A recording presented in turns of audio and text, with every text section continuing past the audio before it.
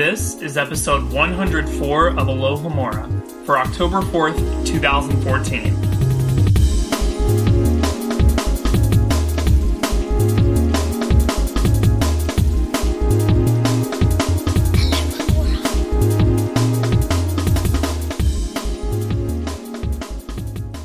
Hey everyone, welcome to our newest episode of Alohomora. I'm Caleb Graves. I'm Kat Miller. And I'm Michael Harley, and our very special guest today is Senia, all the way from Denmark, and she has been waiting to be on the show for a very long time. Senia, say hi to the listeners. Hello everybody, thanks for having me on the show. Tell us a bit about yourself and your history with Harry Potter, what house you're in. Oh geez, do you have 5 years? I'm from Denmark. And you have about 2 minutes. I have 2 minutes, alright, I can cut it down. I'm called Senia, I am 22 years old. I live with my boyfriend, and we've been together for almost 9 years, and we're getting married this summer.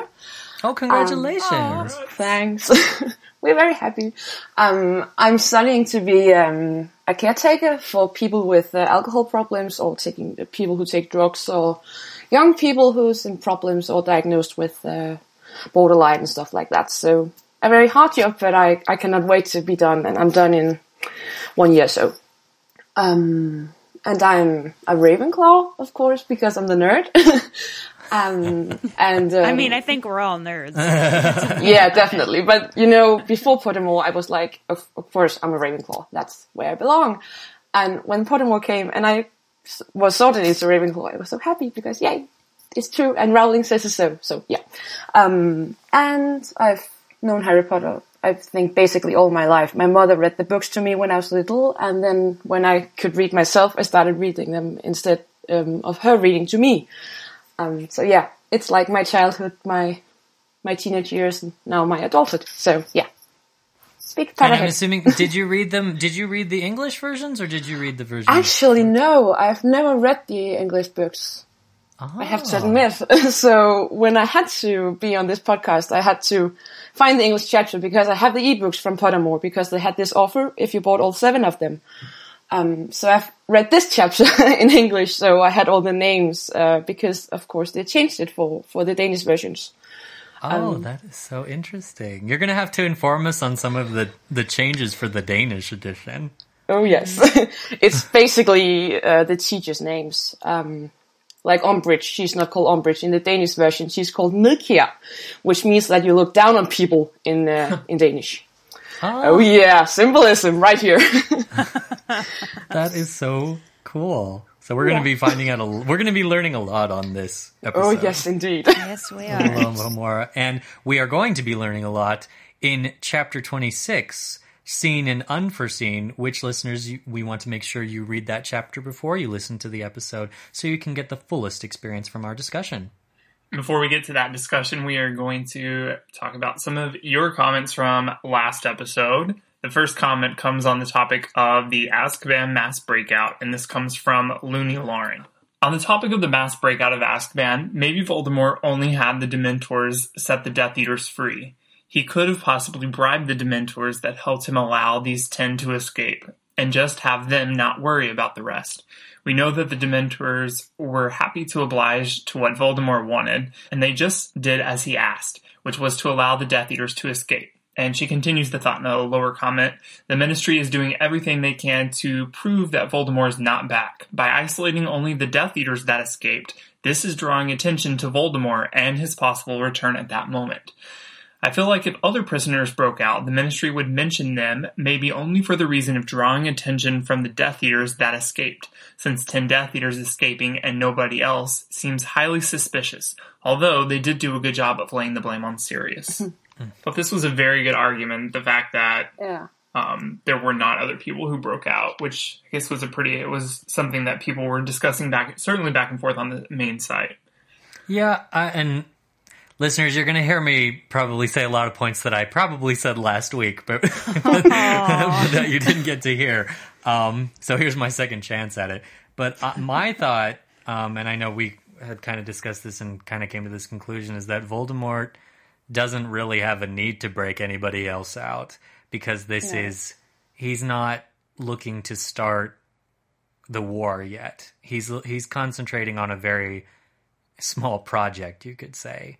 And he needs these people. Yeah, and as we'll see in the upcoming chapter, he's released people who can specifically help him with this very specific mission at the Ministry. Voldemort's not one to just kind of not, to just do a general idea and then go with the flow. That's more Harry's way of doing things. Voldemort is very specific about how he carries things out. And he's trying to quietly kind of just do what he needs to do. And I think breaking everybody out of Azkaban would have been a bigger mistake on his part. I think that would have sent a different message to the wizarding world than breaking out just the people he needed. I was just thinking about this. I wonder why he didn't try and go more stealth mode, kind of like learning from Barty Crouch Jr.'s how he escaped with the Polyjuice potion and the like. Wouldn't that have been even more, I guess, stealthy? Keeping it more of a secret? To Polyjuice potion everybody out of Azkaban. Oh, yeah. I mean, the people that he wanted, yeah, why not? I'm sure there are people who would gladly go sit in Azkaban for him. I kind of feel like most of the people who would are already in it, right? Yeah. Like the ones who are out are the ones who have kind of are like Lucius types who kind of were like, oh, I'm not actually bad. I'm a good guy. So Fair enough. But he also, Voldemort being obviously full of a lot of pride, probably in some ways wants people to know that things are, moving and this chaos to happen, that he's, ascending again, even though the Ministry is actively trying to persuade people otherwise.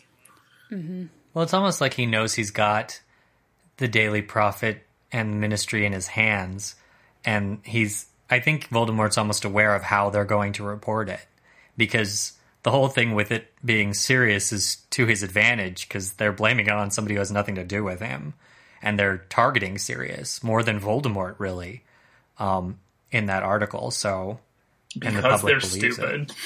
And that's their last resort, because everything right here, they are losing the control. The Ministry is saying stuff, and Harry's saying stuff, and everybody is arguing. And this is the last thing, we can always have this enemy, and that could be Sirius Black, and then everybody's against him. A common enemy. That's the best thing.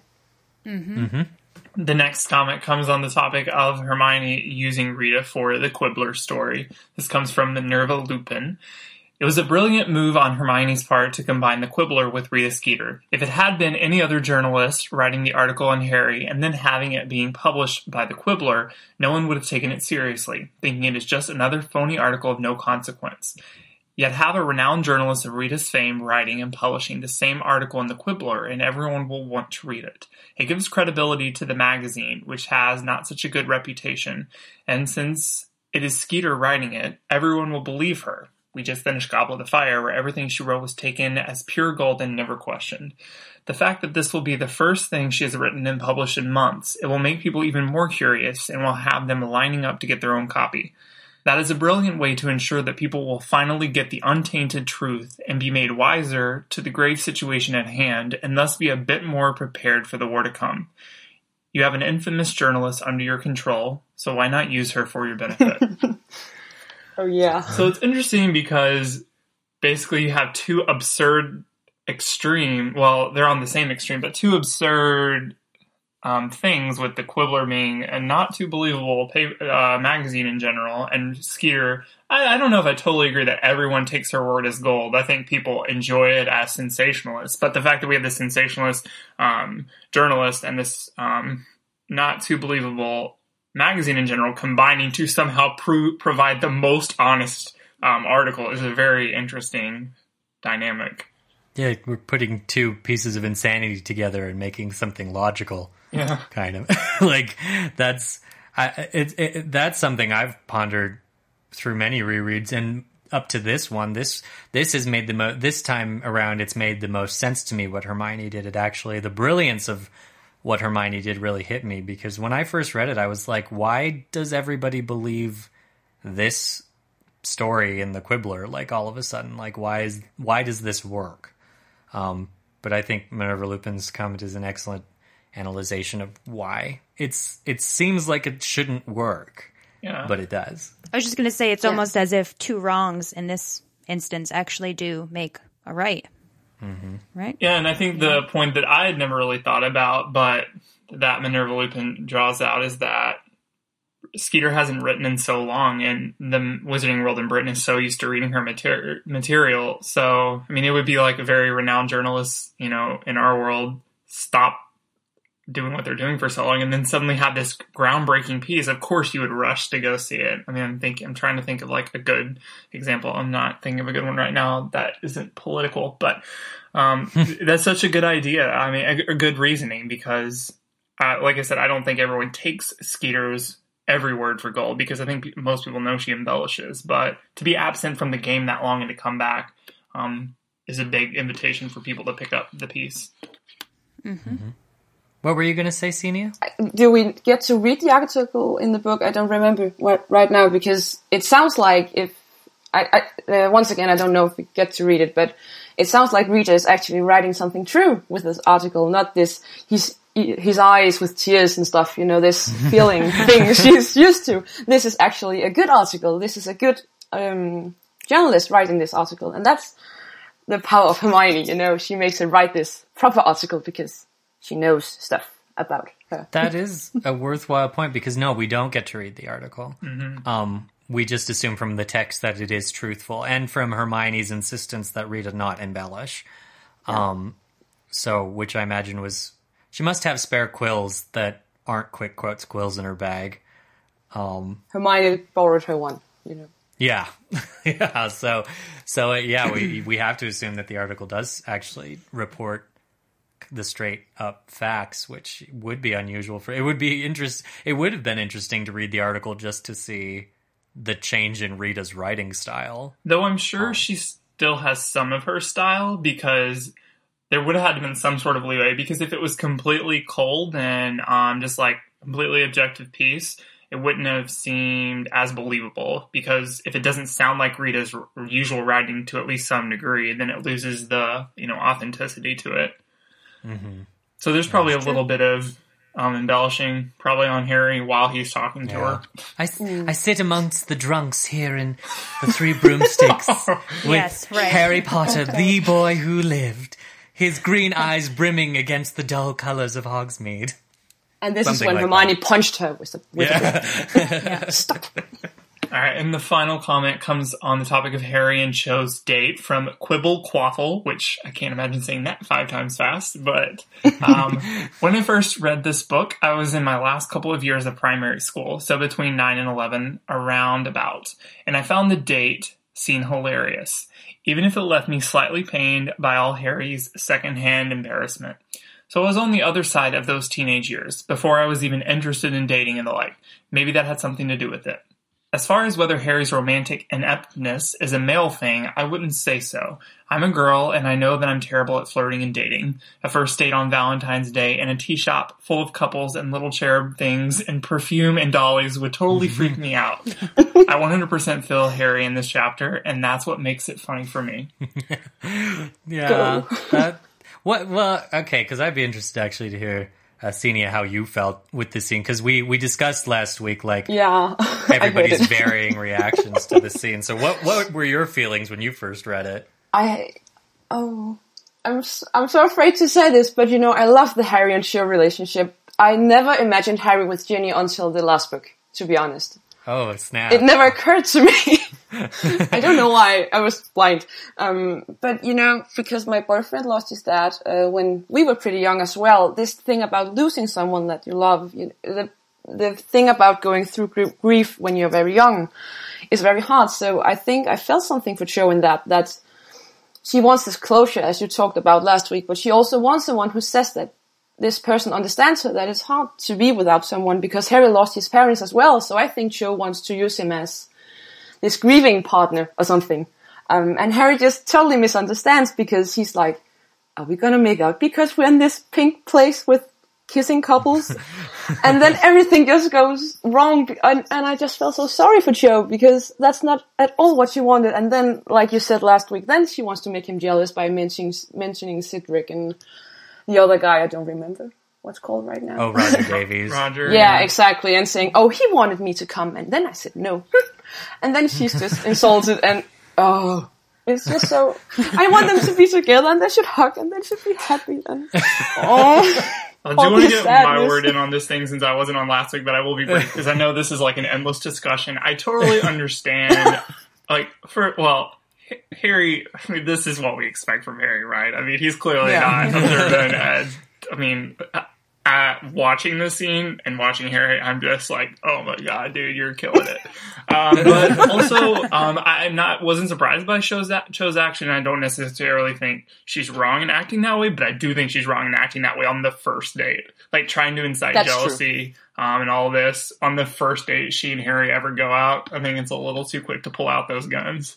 So. And it's not fair to put him in that pink room at all. Yeah, especially with all the chairs floating around. Like, get that out of here. Like, well, Kat will know that clearly I have found a kindred spirit in Xenia with my feelings on the Harry Cho relationship. You've actually found one more. I think this is the perfect time to transition into our podcast question of the week responses from last week. Oh boy. Of which, of course, you asked this question, which unfortunately nobody heard you ask it, but I will remind... Do you want to read it since it's, kind of like it was last week? Oh, that is so nice. Okay, sure. Okay, go ahead. Thank you. The question is, the classic moment of this chapter is, of course, Harry and Cho's disastrous date. The fandom has put a lot of blame on Cho for the failure of this relationship. But was there ever perhaps a chance for them to be compatible? What about Cho's personality might have made this relationship work? Could she have ever reached Harry in a different way? What could Harry have done better on his end of the relationship? So, as I mentioned, you did have one other person on your side. Yay! We'll make a club. Yes, there you go. A club of 3. Perfect. And that is our first comment from Wizard or What, it says. I don't think that they were incompatible at all. In fact, I think that Cho is remarkably similar to Ginny. She's into Quidditch, is clearly brave, joining the DA in this book, The Resistance in Deathly Hallows, and loyal, see her defense of Marietta. I think this date could have gone very differently if Harry had played his cards right, though I can imagine them falling out over Marietta anyway. Okay, so this person started out on your side, and then but doesn't think they would last. They weren't going to go the distance. So, Michael, do you agree with that? That if they would have been able to stay together, do you think the incident with Marietta would have been too much for them? Well, interestingly, in relation to that, the movie, even though it cuts Marietta, the movie combines Marietta and Cho into one character, and they fall out over that in the movie rather than the date. Right. Because Cho ends up being the one who rats out the DA. Not intentionally, but she does it from the power of the Veritaserum. So yes, I do agree with that. Because as Wizard of What is saying, Cho, I think, is very loyal to Marietta, as we see to a fault. Like, she really should have known not to bring her in the first place. Because Marietta is definitely clearly not into the DA from the beginning. So yeah, I could agree with that. I could see that, definitely. All right, well then our next comment from Diskid says, I think the only way for this to possibly work would be for Harry to have worked up his courage and asked Cho to the Yule Ball before Cedric did. This way, perhaps, she never would have even dated Cedric and wouldn't have been so devastated when he died. I'm a big Cedric fan. After all, he's a fellow Hufflepuff. But he really was a big killer in their relationship. That's morbid. Oh, God. Oh, my. I totally buy that things would have gone better for them, but I don't know if it would have still worked out in the end. But probably would have been better in the beginning. Yeah, I like to think that if Harry had gotten to them first, they might have had a fighting chance. I still don't think they would have lasted. But they might have dated for a while. Yeah. Mm-hmm. So, a couple non-hand-holding dates.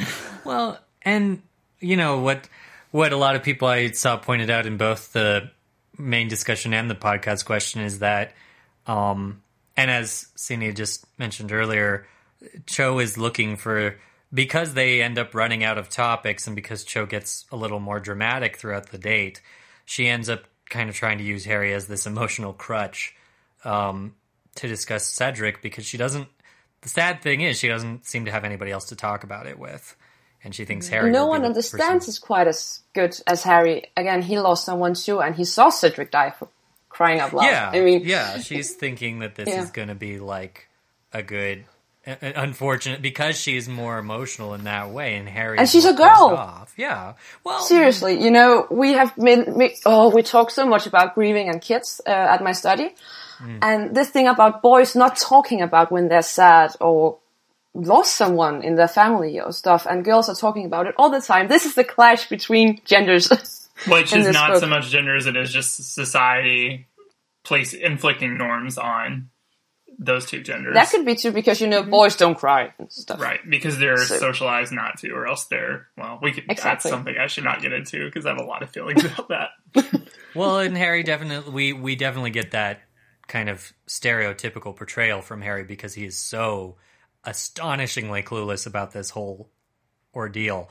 But when you think about the fact that, it's she's actually trying to reach out to Harry in that way, and what people pointed out was that Harry refuses to talk to her about it, but then he goes down the street and talks to Rita Skeeter about it. Yeah. Somebody who he has much more disdain for. So it's kind of funny that, and it's funny because I remember I falsely remembered with previous reads of the book that there was just something that Hermione said that triggered the story out of Harry. But there's nothing that she really says that would seemingly convince Harry anymore. She's just like, "Are you ready?" And he's like, "I guess so." And that's it. Yeah. So. Well, I guess along that same vein, Quibblequaffle had a good comment about this, I thought. It says, I think a big barrier in their relationship was that by Order of the Phoenix, they had both gone through a traumatic experience and were responding to it in very different ways. Harry shouts and screams, Cho cries and cries. I think that they're both confused about what they want from this relationship, and I think at least on Harry's part, he wants to go out with Cho because it was something he wanted last year, and now it's happening, so obviously he should be jumping at the chance, right?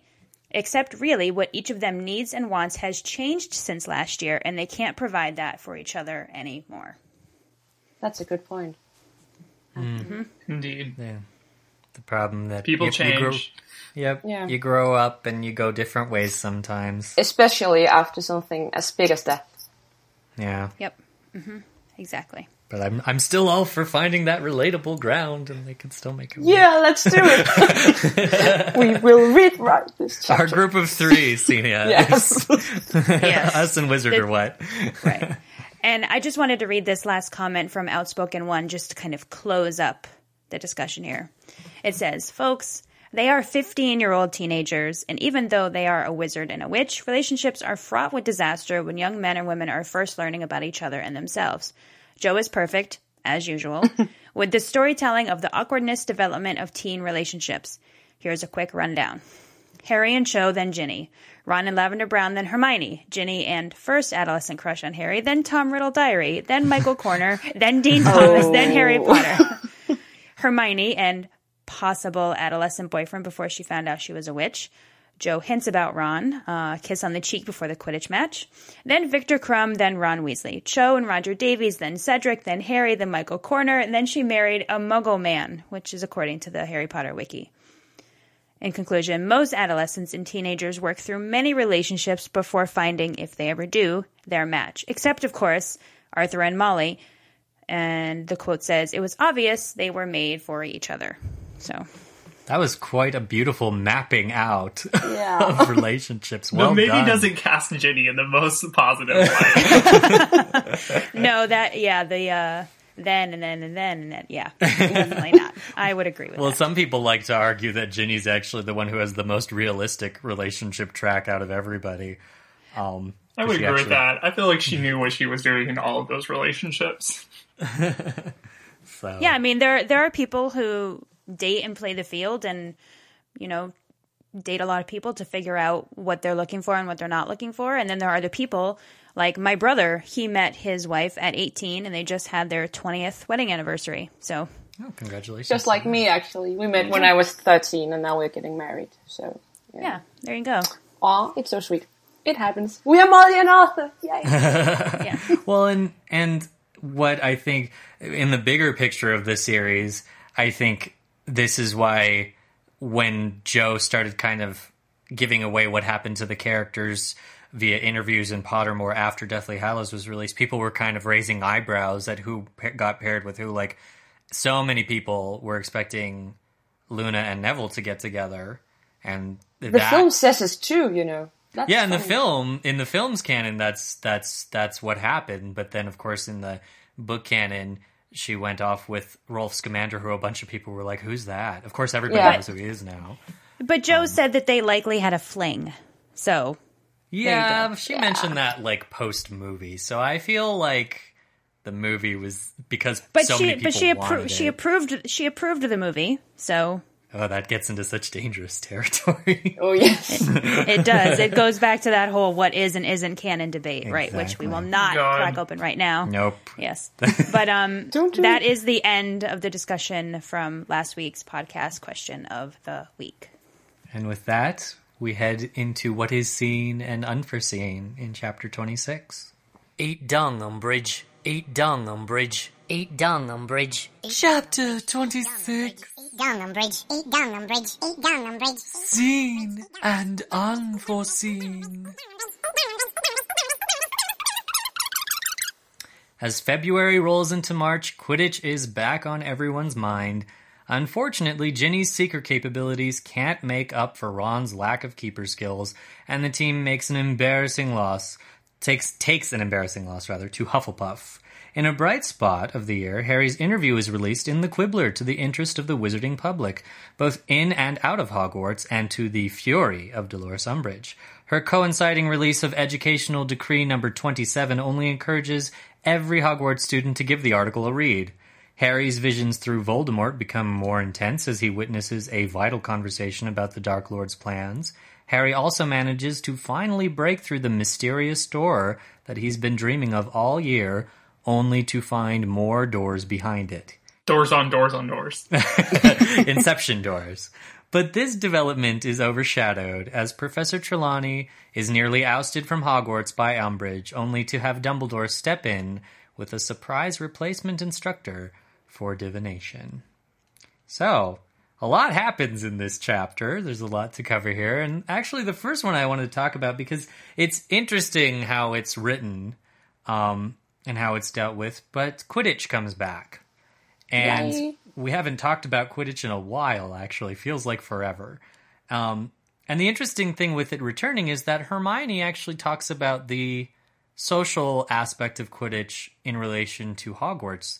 And on page 574 of the American edition, she makes a rather provocative statement. She says, "That's the trouble with Quidditch," said Hermione absent-mindedly, once again bent over her rune translation.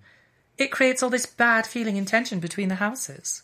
She looked up to find her copy of Spellman's syllabary, and caught Fred, George, and Harry looking at her with expressions of mingled disgust and incredulity on their faces. "Well, it does," she said impatiently. "It's only a game, isn't it?" "Hermione," said Harry, shaking his head. "You're good on feelings and stuff, but you just don't understand about Quidditch." "Maybe not," she said darkly, returning to her translation again. "But at least my happiness doesn't depend on Ron's goalkeeping ability." So there's a lot, actually, in that statement from Hermione, because in this chapter, I was kind of keeping Hermione's statement in mind about the tension between the houses. And in this chapter, we see a lot of breakdowns of tension in these high-stakes kind of situations we've been put in thanks to Umbridge. One of them being that Luna, we will see, happily joins the Gryffindors at the table. She actually sits down with them for breakfast when Harry's article comes out. And another, which I know Caleb will want to talk about, is McGonagall jumps in to support Professor Trelawney. Yes. And eventually all the professors do, right? Mm-hmm. Yeah. Wait, but, of course, McGonagall being an especially shocking one to support Trelawney. But we see a lot of that kind of breakdown of those previous tensions in light of this kind of bad situation we've been put into. Does Hermione maybe have a point? She's a girl. You know, this is how I feel about football, because I'm like, everybody's mad and everybody's hitting each other. I don't get the point. Why are you watching this? Yeah, but that's not all girls. I mean, girls like sports too. But she's like this girly girl, I think. You know, this is a way to, again, show that they just talked about feelings where she's the expert and she knows everything, and then she goes to talk about sport and the boys are sitting there, oh God, woman, you don't get the point. But saying that like they don't understand the game is very different from what Hermione is saying here. Mm-hmm. Because obviously she watches Quidditch, she understands it, she enjoys it, she goes to matches. Obviously this wouldn't be here if Jo wasn't trying to make a point about something. So I agree. I think that there's definitely something kind of hidden in here. For sure. I just found it interesting, too, because Rowling really... And she even said, actually, in a previous interview that Quidditch and Defense Against the Dark Arts are the only things that Harry's better at than Hermione. So these are the kind of shining star things for Harry that he's very skilled at. But we've also got Hermione on the other side questioning Quidditch's place and what it does to the houses. I know... A lot of people have compared Quidditch to just like any like sport that you have at a high school or college, and the idea that you kind of rally around that sport. Caleb, I feel you understand a lot more about that than me. Can you speak a little more about that? Yeah, I mean, like when I read this, like what Hermione's saying does not seem unique to Quidditch to me. This is competition. This is sports. Like growing up, like when you're in high school and you're like playing football and basketball, you're on the same team with the people you're in school with. But growing up, like in like youth sports leagues, you're like my best friends growing up. We were all on different teams and stuff, and like we were competitive in the games. We wanted to like get to the playoffs or whatever it was called at that point. But we also like had to separate it when we were like back at school or something. I mean, I think Hermione, she's pointing out something that's true. Like it definitely creates this strife in some senses, but it does so for some people more than others. Like in the previous chapter, we see Harry and Cho talking just candidly and casually about their matches against one another, laughing about it. I mean, competition, it comes out when you're in the moment. But like otherwise, I don't see Quidditch as the driving force for house strife. I mean, you have Luna, who's obviously the one showing it, that she supports Gryffindor. She makes this really outrageous hat. I don't think this is unique to Quidditch at all. I don't think it's unique to creating strife in the houses. I mean, obviously we have that element in this book because of things going on, but I'm not with Hermione on this, really. Well, and it's interesting, too, that you bring up Luna and her hat, because I was thinking back to the previous books where when Rowling always never fails to mention that when it comes down to the finals, and it seems to coincidentally always be Gryffindor versus Slytherin, the Ravenclaw and Hufflepuff tend to rally around Gryffindor. They always end up choosing a side to support. So the houses sometimes do break down that tension, and perhaps that gets back again to the point we always go to, and that's mentioned in this chapter and many chapters in order, that Slytherin just does not yield compared to the other houses in these years at Hogwarts, that Slytherin never gets to break down that barrier and really hold hands with the other houses. Too prideful. The first time I read the book, I read it as this, once, as I just said, Hermione is like clever with the feelings and the boys clever with the sport. But it's also some kind of foreshadowing to that she's not right, because once you said that Luna is joining the Gryffindor table, McGonagall supports Trelawney, all the teachers support Trelawney. So it's also a way for Jo to show that everyone is different, that it's not all just hate and competition, I think. Mm-hmm. Mm-hmm. Well, and like Caleb said, perhaps Quidditch isn't the root of the problem. Not at all. I think it's an outlet, for it's just a way to show it. Yeah. Mm-hmm. Yeah. Exactly. And speaking of the way that Quidditch is portrayed in this particular chapter, oh gosh, it is a quick and dirty recap that we get with this Quidditch summary. And I kind of boiled that down to a quote from Rowling in her Leaky Cauldron / MuggleNet interview back in July of 2005, where she said after the release of Half-Blood Prince, "To be honest with you, Quidditch matches have been the bane of my life in the Harry Potter books. They are necessary in that people expect Harry to play Quidditch, but there is a limit to how many ways you can have them play Quidditch together, and for something new to happen." So apparently the filmmakers latched onto this comment and just was like, none of the We're Quidditch ever cut it out. gets zero done. But it's also a way for her to, like, it's called, to forget it. I can't find the word right now, but forget the match never happened. We're gonna look away with Joe. We're not gonna describe it because it was so painful and so embarrassing. We're all cheering for Gryffindor during the fights because Harry's there, and it's just such an embarrassing fight. So she cannot make herself describe it because it's just so awful. Yeah, that I do like that it's kind of written that way. So it's not her saying like, "Oh, I'm being lazy because I don't want to write Quidditch anymore." It's all, like you said, Tina, it's like her saying, "Oh, I just can't bear to write about it because they lost by 10 points to Hufflepuff." Exactly. Right. And that's how she writes it. And which I think is definitely a testament to Rowling, because I forgot just how it syncs with you for these first few pages of the chapter. You weren't at that Quidditch match, but you feel like you saw it. Joe, if you ever want to modify the books and you need someone to write unique Quidditch matches, I am your guy. I will write those for days. I can think of plenty of different things. I mean, there's how many fouls? Like 500, I'm pretty sure. There's tons. A lot. Yeah, it's in the 700 something. It's a lot, yeah. Yeah. So yes, we get our quick and dirty recap of Quidditch.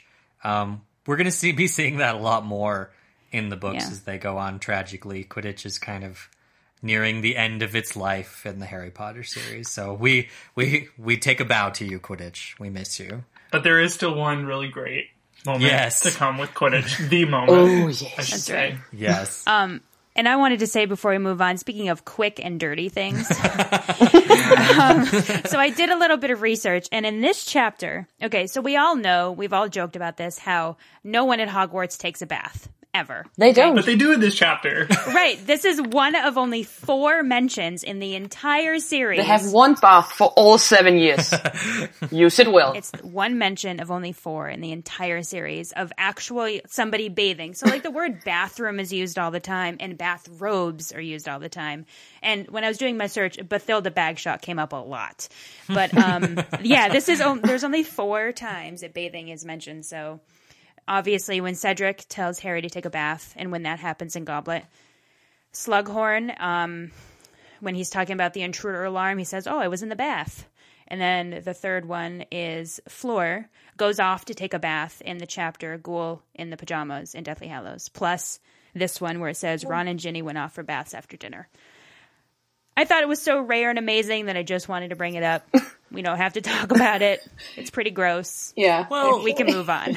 Well, Hashtag please take a bath. Please, right.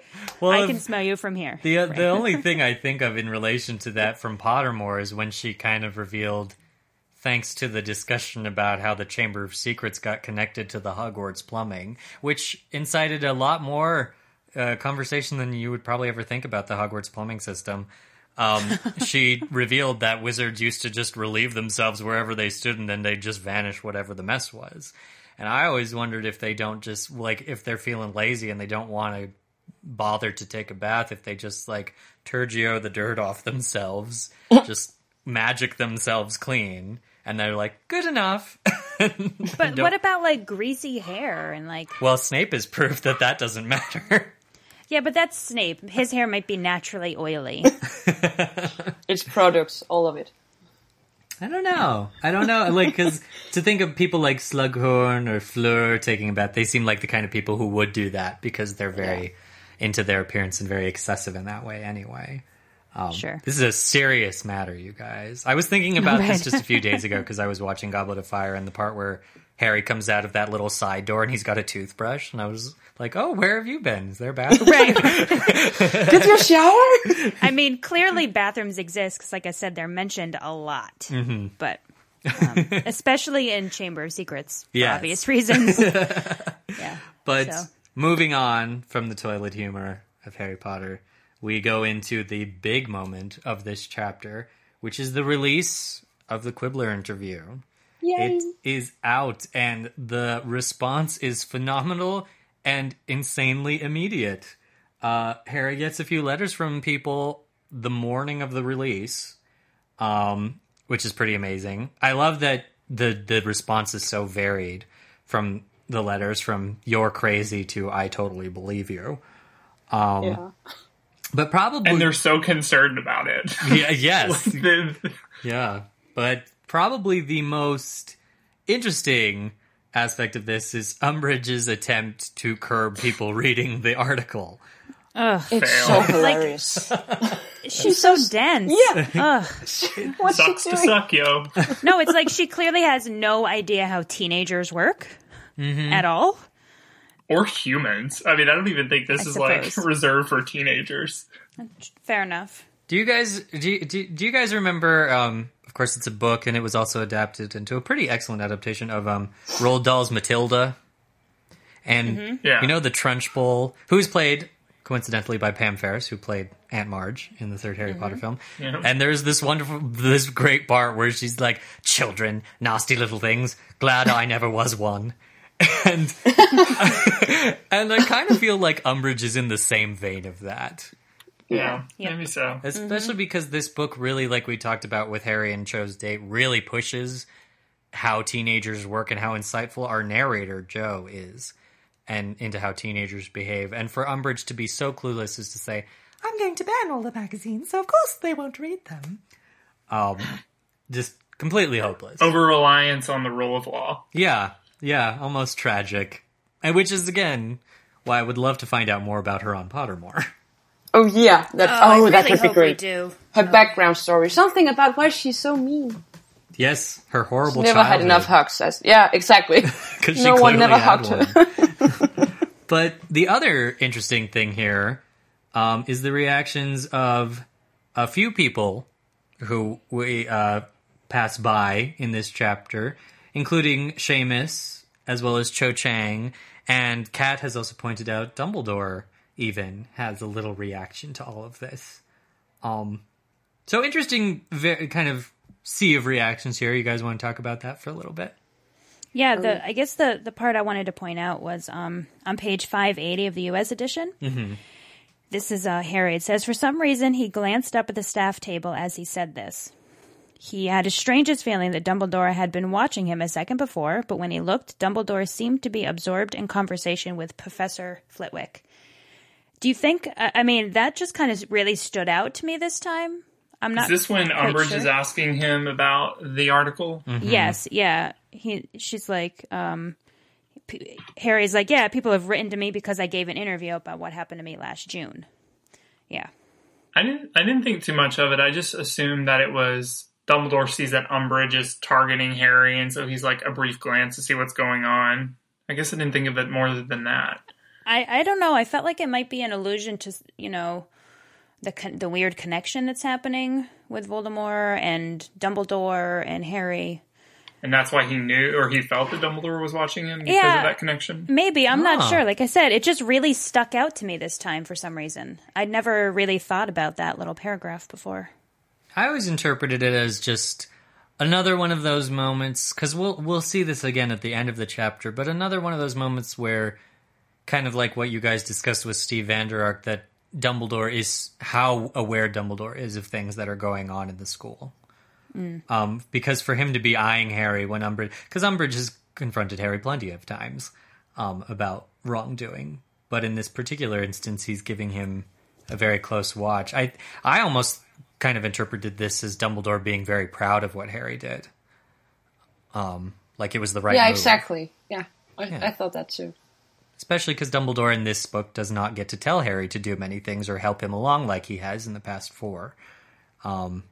This is Harry really taking his independence and his kind of go-get-him streak to the next level. This is like full-on rebellion. So, but it doesn't even say that Dumbledore was actually looking at him. Well, yeah, I see. When I read those things, I always feel that whenever the narration implies something, we have to take it that it is telling us that happened. So, do you think the narration's fibbing to us here? No, I'm not exactly really sure, to be honest. Well, no, it's a good point for. I like the idea too that there's something about the Harry's connection with Voldemort that makes him detect Dumbledore staring at him. At least a little bit more than Yeah. usual. Yeah, like I don't know. I guess because we see in this chapter that Harry can see out of Voldemort's eyes. I have a feeling that Voldemort can see out of Harry's, And I don't know. I mean, he's already stuck out the back of someone else's head, so why not Harry's as well? I don't know. Well, and, we talked about this too in the occlumency chapter about how legilimency works. And, I've always assumed that Dumbledore is extra super powerful at legilimency compared to your average person. And so I would assume that he doesn't need eye contact to do legilimency. It helps him, I'm sure, but I always figured he doesn't need it. Because I've always thought that whenever Dumbledore's kind of taking a look at Harry, he is sometimes scanning him and saying, "Well, what are you up to? Let's see what's going on lately." That would make sense how he knows everything that's going on. Yeah. And to be peeking in Harry's mind while Voldemort is actively looking out of it could definitely be dangerous. Right. Something to ponder. I'll be curious what the listeners think. So let me know, please. Yes, because from this chapter onwards, the connection between Harry and Voldemort is only increasing very quickly. So that is definitely something to keep in mind. And the Quibbler section kind of ends with this very fascinating piece of magic. A giant poster of the cover made by the Weasley twins that talks to people. It doesn't say much, but it talks in Harry's voice. I just thought that was an interesting bit of magic, and it's mentioned that it is a, quote, talking spell that is used on the poster to make it speak. I thought it was interesting that you can just cast a spell on something and it comes out as the voice of the person, and they can say things that they haven't actually said. Yeah, that's interesting. That seems like a stretch of magic. Are we? Yeah, that's what I'm thinking. Like, taking pictures also takes people's voices, too. Well, I don't know. Fred and George are pretty clever. I mean, they are. Hermione even questions how they make they do the extendable thing with the hat, the invisibility thing with the hat. I don't know. I feel like they're smarter than they get credit for. They probably took some of Harry's blood while he was asleep. It's turning into some horror movie now. Well, and even though they're not quite going to get their shining moment yet, it is worth shouting out to Fred and George in this chapter because we are seeing the seeds of their own little rebellion that's going to happen in just a few chapters. Probably one of the top favorite moments from Order of the Phoenix is brewing here in this chapter. From all the series. And it's so awesome. For the record, Cinia, I think that Fred and George would write a killer horror movie. Oh, Just saying. They would. I would watch it. Pun not intended, but very fun. And yet tragically fitting. Killer movies. Yes. So, after all of this celebration over the Quibbler, Harry heads to bed, and he sees yet again, the visions are getting more and more vivid, and this one is full of insider details. We see Voldemort talking to both Rookwood and Avery about the previous incidents in the Department of Mysteries. And really, I didn't want to talk too much about the actual thing they were talking about, because Hermione and Harry and Ron, for once, actually figure out pretty much everything, impressively, all together, put their heads together, and they actually get it right, what's going on. They just don't know what the weapon is at this point. But what was interesting to me, and something I've thought about with previous reads of the book for myself, I don't know if you guys have encountered this, but the issue comes up for me in this writing about Harry's the perspective we're reading this moment from. I don't know if this happened with you guys in previous reads, but I was always confused by these sections about Harry and how he's narrating it as himself, but as Voldemort. It always threw me off. Like, I've never been quite a fan of these sections. Perhaps not so much until now. You guys are probably all like, Michael, you don't even get it. Duh. Michael, you don't get it. Michael, you just don't get Harry Potter. No, I mean, it never threw me off. I guess it made sense to me. I don't know, I like all the references to, I like how it says, whispered Harry, asked Harry, and then they're talking about, like, the spidery white hands, and... Yeah. Ugh. Well, and the more I think It's about so pretty. the more impressive the writing is to get us in as we've been saying these last 3 chapters, like, there's a very Inception-like situation going on here, where there's a lot of minds in different places. But I just thought it was fascinating how Rowling manages to write this so successfully. Again, for me, it took me a while, but this is just really impressive writing. I was thinking back to last week with Cheryl and kind of probably her brain kind of trying not to snap in two with continuity issues on these parts. I wish we could have her comment on this section, because I'm sure she has something super smart to say about it, and we're not doing it any justice. She's got all the insider knowledge. That's the problem. Yeah, But she does. That's true. the other interesting thing about this vision to me is that Ron and Hermione have very different reactions to it. Ron tells Harry to go tell Dumbledore all about it. Hermione tells Harry to suppress it and not talk about it anymore. Who do we think is right? Is there a common ground here? Is one of them more right than the other? What should we... Because as we discussed, perhaps occlumency wasn't going to even work anyway, since this is a Horcrux connection. Yeah, and the Horcrux thing, because I thought that now Harry's seeing things through Voldemort instead of through Nagini. She's called Nagini in English too, right? Yes. Yes. Yeah, great. I just had to be sure, so I didn't say anything nonsense to you guys. But is it because Harry's getting closer to Voldemort and they're getting closer to this Horcrux thing? Is it some kind of foreshadowing from Joe? Do you guys think? I think with Nagini, we saw that incident through the eyes of Nagini because Voldemort was in Nagini at that time. Yeah. Yeah, I don't think Harry has any connection to Nagini. I think, who's another Horcrux? I think he just has a connection to Voldemort, which is like the, how would you say it, the master body, Yeah. I guess. Yeah, primary, yeah. Yeah, primary, that's the word, yeah. Yeah, I definitely think Ron is right here. I don't think it's a good idea at all for Harry to suppress, so... Yeah, I completely disagree with Hermione. Sorry, Hermione, you lose points there. And normally she wants him to tell everything to Dumbledore. Why is she changing her mind all of a sudden? Yeah. Yeah, that's strange. But, well, I think maybe she has resigned to the fact at this point that there's no reasonable way Harry's going to be able to tell Dumbledore because of how evasive he is. Yeah. That's possible. Yeah, it's such a... I've always been shocked by this part because I would have, like you guys said, I would have expected Hermione to be on Ron's side with this. And if he's not telling Dumbledore, he should be telling McGonagall. She was the one that responded to him with the snake, seeing Arthur getting injured, and Harry reacted to McGonagall being so believing of him. I don't understand why he doesn't talk to her more about these things if he can't talk to Dumbledore. Yes. Yeah, she's clearly proven herself as trustworthy and on his side. Yeah, very frustrating for me personally that this doesn't happen. Of course. No, I think that frustrates you in the same way it frustrates me that, as I've discussed before, that Harry never confides to Lupin anymore. Like, these are two people who, and we will see this throughout the rest of the series, that these two people have proved themselves very tight-lipped and very cautious with sensitive information. And even if Harry didn't want to communicate this directly to Dumbledore, I think if he took it to McGonagall and he wished for her to take it to Dumbledore, she would. That's certainly the superior route to telling Snape to get it to Dumbledore, which is the only other possible route at this point. Well, and speaking of Snape, another occlumency lesson. Another horrible, horrible occlumency lesson. He seems to creep into every single episode. I mean, like, I know he's in this chapter. That's what he does.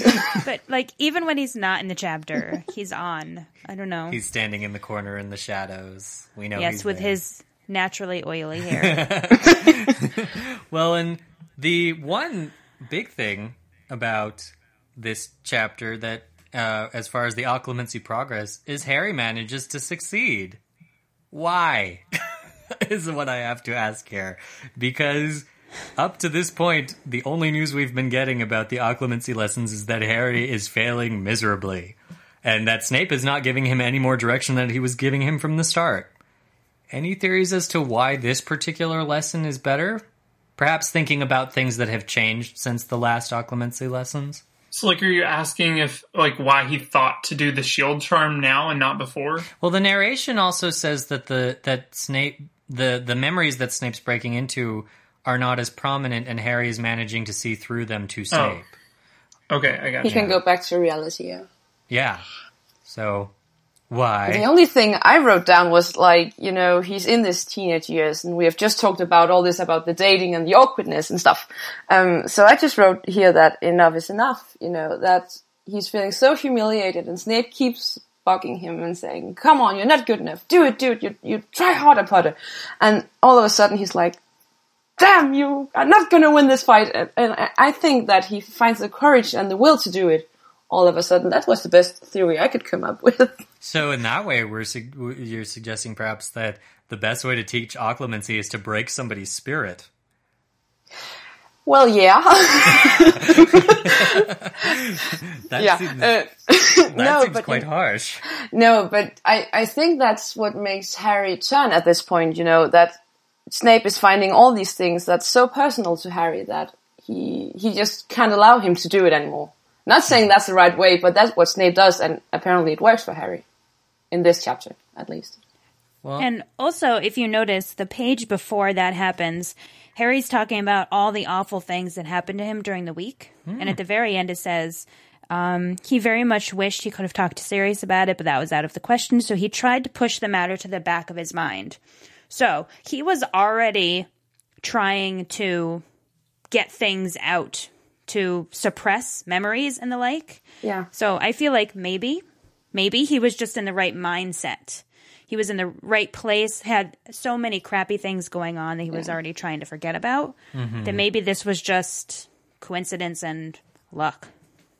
Well, because I was going to throw out this, because I think that's actually a pretty good theory, especially with the way that the chapter is written and what it suggests. But I was actually going to throw out that perhaps since Harry is, that there might be some correlation between Harry's more vivid, direct connection with Voldemort and the improvement. I'm not really sure where I was going to go with it.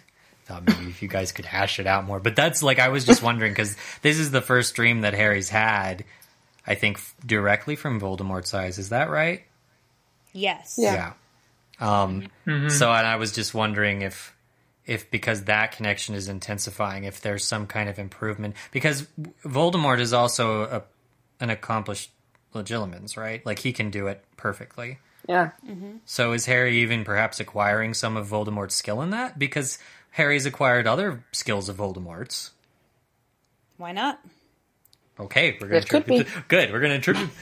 It seems super circular too. Like, right? He's working on occlumency to like stop Voldemort's attempts at legilimency, but maybe he's gaining some of that ability secondhand, which is affecting his ability to do well in occlumency against Snape's legilimency. It's basically these lessons were the worst idea ever. Yeah. I mean, that I think has been established many times and will continue to be. But if we hadn't had these lessons, we wouldn't know these memories from Snape. And that's like, Snape is my favorite character in all the books. I love Snape because I knew from the start there was something about him, that he was very important. He couldn't be evil because there was something about his energy and stuff. And this is what the chapter, like, it opens for, there's something about Snape we don't know. There's more to him than this greasy-haired, stupid guy.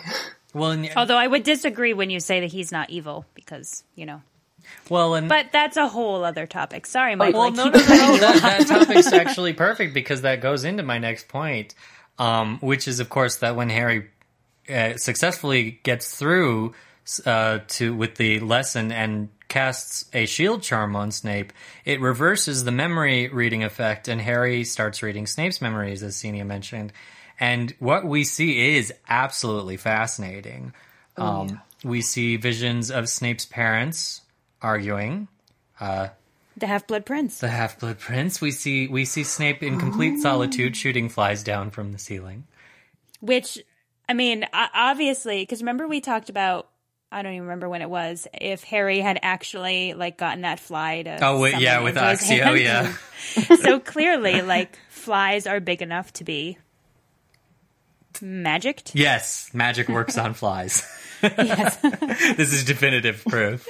Yeah, that's right. And, interestingly, we also see a moment of severe ineptitude on Snape's part when he is attempting to fly a broomstick and a girl is laughing at him. No confirmation. Probably not Lily, since Harry would have recognized her. No definitive confirmation, but probably not. I did have a moment. Snape on the broom?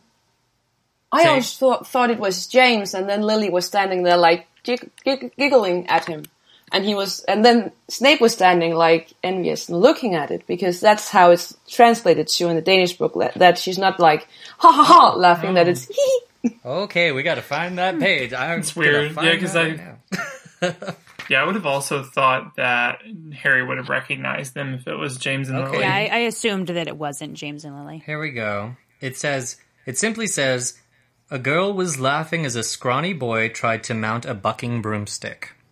And our book says a black-haired boy. So I just thought that would automatically. I don't know, because their history and stuff. So yeah, I don't know.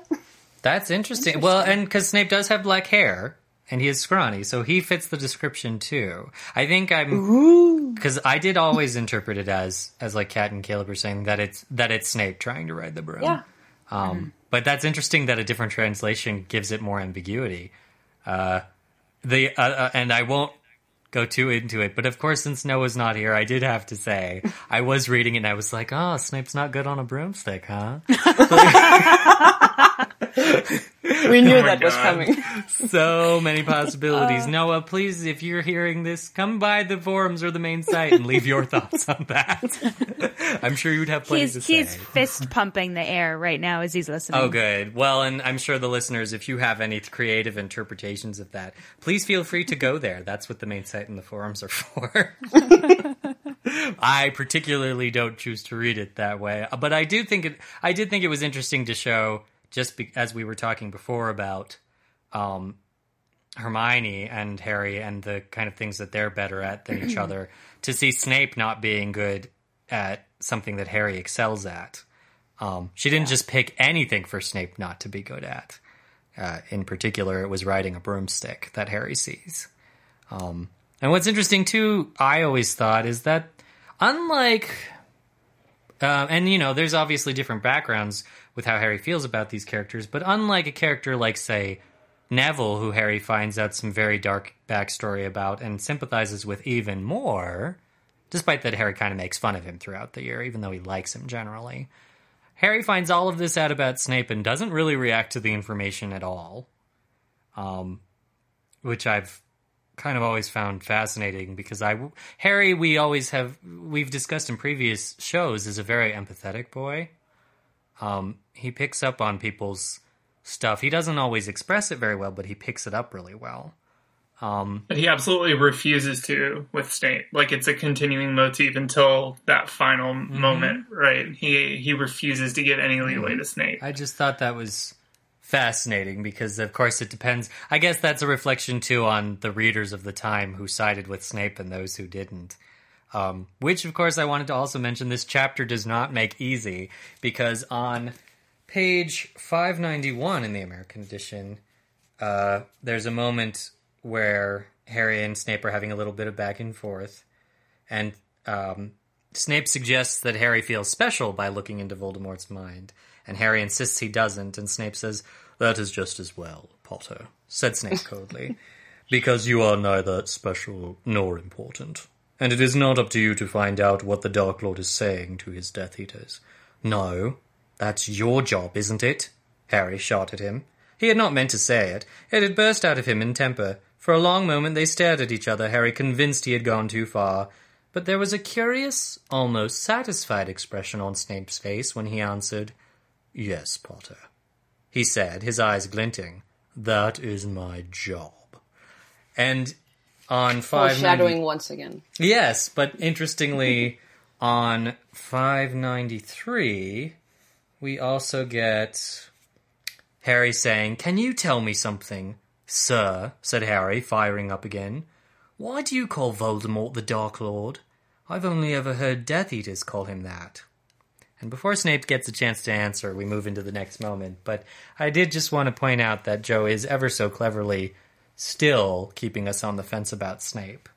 And she is until the very last book, and that's what's so exciting about the character, because I remember, especially here in Denmark, we talked about when book 6 came out, that, oh, Snape evil, is he doing it because he had to and Dumbledore asked him to, or is it because he's actually a Death Eater? And this discussion went on until book 7 came out, of course. But this thing about, the readers making two camps, like the pro and the anti-Snape camps. Yeah. And that starts already here, That's so exciting. Yeah, I remember. What was that website? The Dumbledore did not die, or what was that website? There was some yeah, .com. I remember that. Yeah. Oh, that's right. But I do agree, Snape is an amazing, amazing character, but he is not a good person. But we learn that's just Yeah, because he's so... He's I just believe in the best in people, I think. I want everyone to be happy. But I think when you learn what's going on and when you see his full memory in the thing where you can put memories in, what is it called in English? Pensieve? Oh. What do you guys call it in Denmark? In Danish we say minikard, which means a ball where you can put memories in, so a memory ball. If you should translate it. Yeah. Then. I'm learning a lot of new words today. Anyway, but there, he sees James every time he sees Harry, but James was this popular guy, and so he sees his bully, but he also sees the person who got what he loved the most. So I think Snape's in very deep agony every time he sees Harry. I just feel sorry for Snape. Well, and it's good to have somebody with that perspective, Senia, because we don't get a lot of those on the show, especially because all of our hosts don't really feel that way. We're a little one-sided on the Snape issue, so it is actually good to get that other side of the perspective. Because the more I go on, and I even though we'll continue to talk about Snape, I do feel it is appropriate to talk about him here actually, because we always say we'll get to it, and actually I think we've gotten to it finally, but. For my part, just there's so much interesting elements in the Harry Potter series overall that is kind of there's suggestions of nature versus nurture and about choice. And I think the thing about Snape, especially more perhaps than any other character, Dumbledore runs a close second perhaps, is that kind of why people do what they do. And I kind of like that Joan never definitively answers it for us. You're free to, I feel like we're each free to take our interpretation of people like Snape away from the book and all be correct, Yeah, exactly. That's the great thing about these books, all interpretations are right in some way. Well, that just stems from a very general principle that, who is one person to, completely judge another, right? Mm. Ours is not to ask why. Ours is but to do or die. But as I mentioned earlier, we are distracted by Snape's double identity when he is about to say something, when Trelawney screams out in the Great Hall. And we go upstairs, and in the entrance hall, it appears that Trelawney is getting sacked in possibly the most dramatic fashion possible. This scene. The whole school has turned out to watch. Umbridge is doing a power play by standing at the top of the stairs because she's very short. And Trelawney is at the bottom with her cooking sherry, and she is very, very drunk and very unkempt. So the interesting thing about this scene and how it's written in the book, of course, is that Trelawney is holding an empty bottle of cooking sherry, implying that she is not quite all there at this moment. You think her and Hagrid drink together? They should. If they in don't. the adult versions, definitely. They do now. But one of the things I wanted to mention, actually, because I think, actually, till the movie came out, I don't know about you guys, but I did feel that this is actually one kind of, not perhaps on the same level, but akin to it. This is another one of those iconic moments from Order of the Phoenix, the sacking of Trelawney. Because there's so much going on in this scene, just in the power play of this scene. And I don't know about you guys, but speaking personally, I was very disappointed that this did not end up in the film. And I say that because Emma Thompson noted that she did not get to play drunk in this scene. And she had actually said in an interview that she really, really wanted to. And that she wanted to portray it closer to the way the book did it. And that's right. I'm kind of wondering what that adds or takes away from this scene. And what was the better approach, perhaps? I think it makes her a little bit more, I don't want to say pathetic, but a little more, I guess for lack of a better word, pathetic. Yeah, when she's strong, she is. Because, when she's standing there with the alcohol bottle, you cannot get any lower. And then Umbridge is still, like, jumping down on her and hitting her with words and just standing there. I'm so much better than you. And she's just so humiliated. Like, it can't get any worse. But when they take the alcohol thing away from the movie, it's, like, a little bit lighter in some way. Do you get what I mean? Yeah. What is the word that I'm looking for? It's like... Well, pathetic doesn't necessarily... Pathetic has negative connotations just kind of in the mindset, but it doesn't necessarily mean that. It can mean what you're thinking, Kat. I get what you're thinking. Okay, but what's the word? But what's the word? There's a good word somewhere out there. I keep thinking of amicable, and I know that's not the word. It. That's not the word. That's not it. Is there a word for this in Danish, Senia? I thought about humiliation when Kat said what she said. To be humiliated. Yeah. And she's like, you feel sorry for her in some way. Yeah. Which is, of course, I don't know. surprising, because Trelawney is not a character we often feel sorry for. And speaking of that, Caleb, have at it. McGonagall. Woo! She's really awesome. She's always awesome. Yeah, I mean, because obviously one of our first teacher-to-teacher, not interactions, but sort of clashes, clashes, I should say, without lack of a better word, is Harry, McGonagall asking about who was the one, this is back in Sorcerer's Stone, who was the first one that Trelawney prophesied the death of, and that she does it every year. And so we get this early idea that McGonagall does not respect Trelawney for her magic. She doesn't respect divination in general, but she particularly does not like how Trelawney is very absurd with it. But then in this moment, because Dumbledore is not there first to save his teacher, God forbid, McGonagall's the first one to step up when Umbridge is basically kicking a dying dog on the floor. And she's the first one to step up and defend Trelawney, despite whatever misgivings she may have about the magic she teaches and her teaching practices themselves. She's defending one of Hogwarts' own, and she's awesome. Yeah. Yeah, she might not agree with her or the way she teaches or whatever, but she's the home team, right? Yeah. Rooting for the home team. She's a friend. Right. And the word was deplorable. There we go. So there you go. Brought to you by the word deplorable. This episode a little more. Well, I see. I knew if I threw it to Caleb, he'd have the perfect words to say about McGonagall. And this is obviously just the instigator for the other teachers, specifically Sprout and Flitwick, also jumping in. It's like McGonagall breaks through the ceiling and gets everyone else on board. They feel like finally it's okay to jump in and then help Trelawney after Dumbledore gives this little speech that he still has the power to both keep Trelawney in-house, even though she's not teaching, and, Michael's probably about to get to this. Oh, no, absolutely. But actually, I wanted to also just point out, because perhaps, and I think, the more I go through this reread, the more I think of how the movie has especially affected my view of Order of the Book, more than any of the other movies did. But I think, I remember when the movie really pushed the idea that, they marketed this movie as The Rebellion Begins.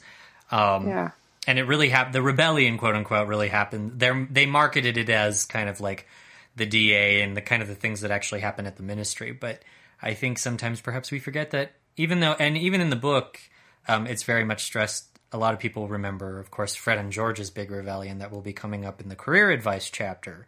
But really, I think that we should remember before we leave this chapter that this is the chapter where I think the rebellion really begins. Yeah. School-wide. We're seeing a lot of unexpected truces coming together in this particular chapter. And speaking of unexpected truces, Dumbledore walks in at the very last minute, as he is wont to do, just happening to have been strolling the grounds or something. We're not really sure until all of a sudden he confronts Umbridge and says that he has in fact found the perfect replacement for Trelawney, who, by the way, can still stay at the castle because Umbridge does not have the power to kick her out of her home. But in comes trotting, quite literally, behind Dumbledore, Firenze the Centaur, who we have met only once before, and who's going to become very important. And we'll, of course, talk about him a little later. I just had to point out how, again, as we mentioned before, with Dumbledore's awareness of things that are going on, even though he's not always physically present, how on point to bring in a centaur for your divination teacher when Umbridge is the one you're trying to piss off.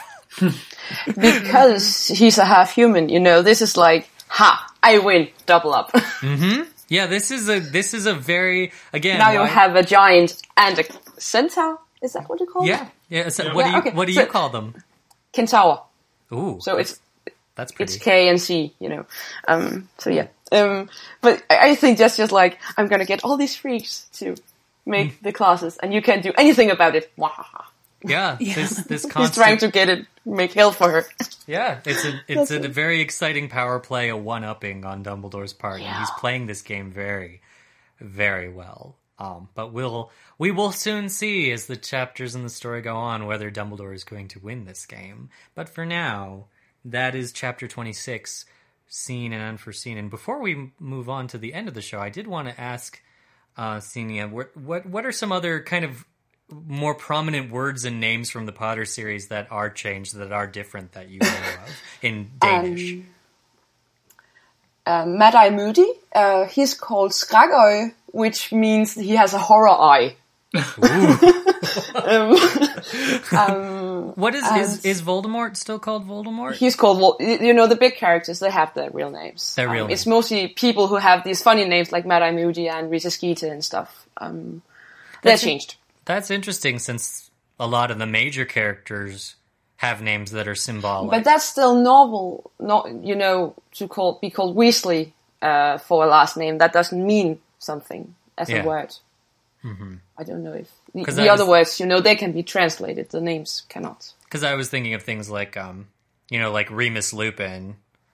Obviously, he's called Remus Lupin still. He's still kind of a giveaway of the whole thing with his story. So I was interested to see if there were any other interesting names that got swapped.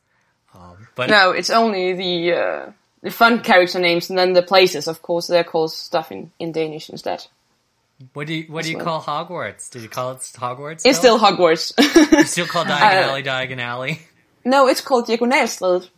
Wait, because what? Yeah, we have A, Ö, and O. Okay, so now we're going to move on to this week's podcast question of the week. And this one came to me immediately. You guys know how I love theories like this. So here it is. My question is, in this chapter, we see Umbridge try to sack Professor Trelawney. Now, of course, both she and Hagrid, she meaning Professor Trelawney, were on probation as a result of Umbridge's evaluations. So, why Trelawney? Was it based purely on performance, or was Umbridge working on the orders of someone else? Lord Voldemort, perhaps? Trelawney is, as we later learn, important to his current mission of trying to recover the prophecy. We have suspected, meaning I have suspected, Umbridge was working with and for Lord Voldemort before. Is this just another coincidence, or is she indeed working for the Dark Lord? So there you go. Because remember when I brought up the whole, McNair was sent by, all of that. So I really think that, I can't elaborate because I don't want to put words in someone else's mouth. So I'm super interested to hear what you guys think about this. Alohamora.mugglenet.com. Also, you can send us audio boos in response to this, so we'll play them. Sometimes it's easier to voice your words as opposed to writing them down. So there you go. Send them in. Thanks. And of course, we have to give another thanks to our guest this week, Senia. You were a absolutely fantastic guest. Thank you for... Aww. I hope it was worth the wait. I was just going to say that. Trust me. Oh, I'm so happy. Wonderful. And you were a particularly excellent guest. We always like to, if we can ever squeeze you in again before the whole reread is over, we would love to have you back. 'Cause you were... I would love to. Oh, that would be great. And it's always it's always fun to have an opinion from a different country than ours. So agreed. Yeah. It colors the show a little better. So thank you so much, Senia, for being on. You're welcome. And thanks for having me. Absolutely. And if you would like to be on the show as well, then you should check out the Beyond the Show page, which is on alohamora.mogulnet.com. If you have a set of Apple headphones, you're all set. Otherwise, you don't need anything fancy, just something that allows you to record and listen on headphones while we do our recording. And of course, in the meantime, if you just want to keep in touch with us, you can find us on Twitter at AlohamoraMN, Facebook.com/OpenTheDumbledore, on Tumblr at MN Podcast.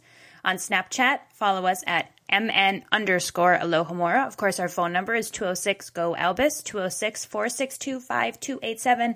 And as I mentioned, Audio Boo, which is actually now called Audio Boom, oddly enough, is at alohamora.mogulnet.com. It's free. All you need is a microphone and an internet connection. Send us your comments, your questions, your thoughts on anything. It should probably relate to what we're talking about or going to talk about or did talk about, which I guess is really anything. So just send them in, okay? Keep them under 60 seconds so we can play them on the show. And as we have stressed a lot in this particular episode, we have decided that the rebellion begins now. And what better way to rebel than to show your house pride? We have brand new house shirts in our Alohomora store. Your Ravenclaw is showing, your Hufflepuff, your Gryffindor, your Slytherin, they're all showing. So check out a shirt and show off your house. We also have plenty of other products to choose from in the Alohomora store. And of course, we also have ringtones that are free and available on the main Alohomora website. Also, make sure to check out our smartphone app, which is available seemingly worldwide. Prices vary upon location. It has a lot of great things like transcripts, bloopers, alternate endings, host vlogs, and much more. And with that, we are finished with this week's episode. I'm Caleb Graves. I'm Michael Harley. And I'm Kat Miller. Thank you for listening to episode 104 of Alohomora. Open the Dumbledore and close that copy of the Quibbler.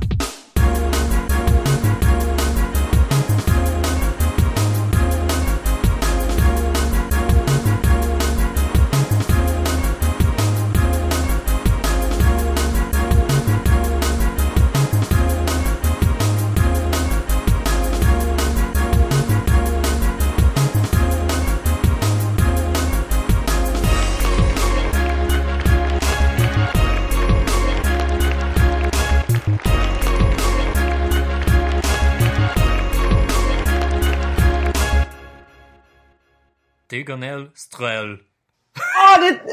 So close. Can you say it again? Say it again. Diagonalstræde. Diagonalstræde. I'm not even going to try that. Hilarious. Oh, come on. The end.